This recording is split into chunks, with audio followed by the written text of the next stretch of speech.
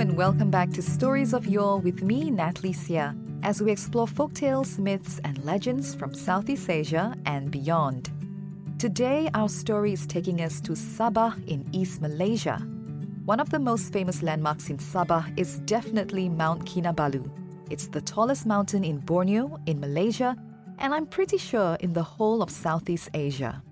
It's a world-famous destination, especially among avid mountain climbers. Home to a rich collection of wildlife and plants, including orangutans and the gigantic Rafflesia plants, Mount Kinabalu has been accorded the UNESCO World Heritage status. The mountain is also home to multiple legends and lore from the Kadazan Dusun culture, and these include stories of divine creation, giant kings, and a dragon that guards precious treasure on the very peak of the mountain. But today we'll be exploring a love story. A tragic love story, actually, between a Chinese prince and a local village maiden. Not because I love love stories, although I really do, but because this story is one of the more popular legends of Mount Kinabalu that gives us the meaning behind the name Kinabalu, which means the Chinese widow. So, here's the story for today.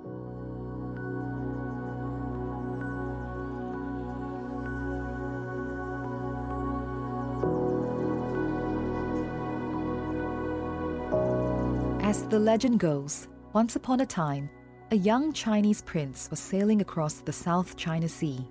But during the sea voyage, his ship ran into a storm and was wrecked. Cast adrift, the prince was rescued by fishermen along the coast of Borneo who took him back to their village. As he was severely injured, the prince had to stay there for quite some time, and the villagers took care of him and nursed him back to health. As he slowly recovered, he got to know the villagers and was soon accepted as one of their own. He also met a local maiden, and before long, they both fell in love, got married, and started a family together. For many years, the prince and his wife were happy. Even though he was born a prince of China, he had learned to work and live as one of the villagers. He had found his new home, and for a while, he was content. But over time, the prince began to feel homesick, and he yearned to return to his homeland. He wanted to see his family again, to let them know that he was alive and well. So he sat down with his wife and told her his plan, that he'd set sail to China to visit his family. Let him speak to his parents first, and then he would return to Borneo to take her and their children back with him. The day of his departure came, and with aching hearts, the husband and wife bid a tearful goodbye to each other. Promising to return soon, the prince set course to the east. Upon arriving in China, he was greeted with a hero's welcome.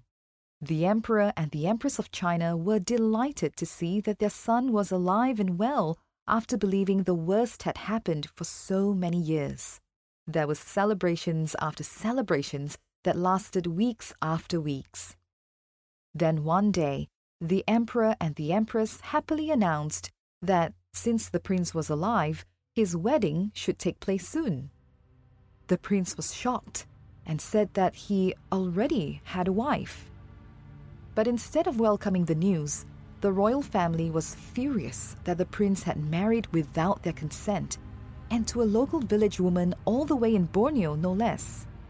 They forbade him from returning and reuniting with his wife, commanding him instead to stay and wed the princess of a neighboring country so they could strengthen the alliance between the two nations. As the son of the emperor and the empress, the prince had a duty to the royal family and his country, and so he had no choice but to obey his parents' wishes.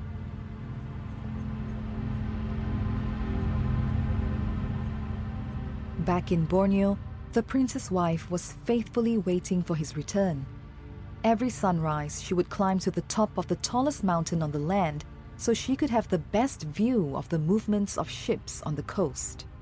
Every day, she stood there and gazed at the harbor, longing and hoping to see her husband's ship dock. And every sunset, with a heart growing heavier each day with disappointment, she made her way down to go home and tend to her children. The climb to the top of the mountain was not an easy one. The arduous task of ascending and descending every day, plus facing the elements at the peak, began to take its toll on her health. One day, during a particularly difficult climb, she fell ill. But she pushed through until she reached the top of the mountain and once again cast her eyes to the seas, hoping to find her husband's returning ship. But he was not there.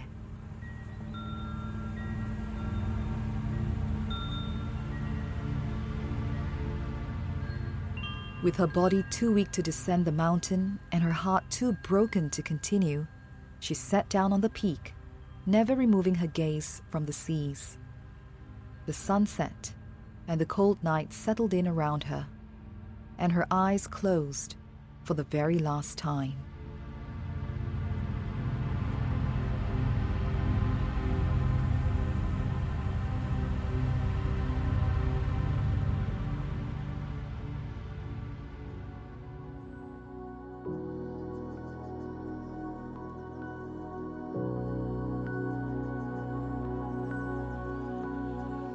The spirit of the mountain, who observed the woman's dedication all this while, was touched by her faith, dedication, and unwavering love for her husband.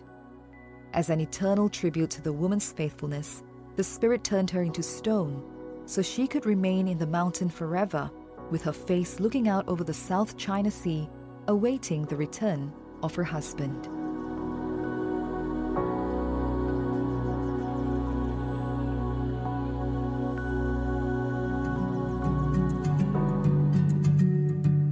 And according to legend, that was how the name Kinabalu came about, the Chinese widow.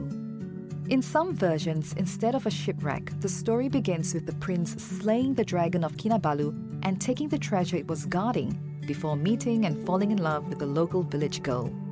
But the story always ends with him leaving, and always with the wife waiting on her own at the top of the mountain for his return. So heartbreaking, isn't it? Well, thank you for listening, and I hope you've enjoyed today's story. If you haven't done so, please do subscribe to Stories of Yore so you don't miss any new episodes. It would be great if you could also leave a review or a rating and tell your friends and family about this podcast.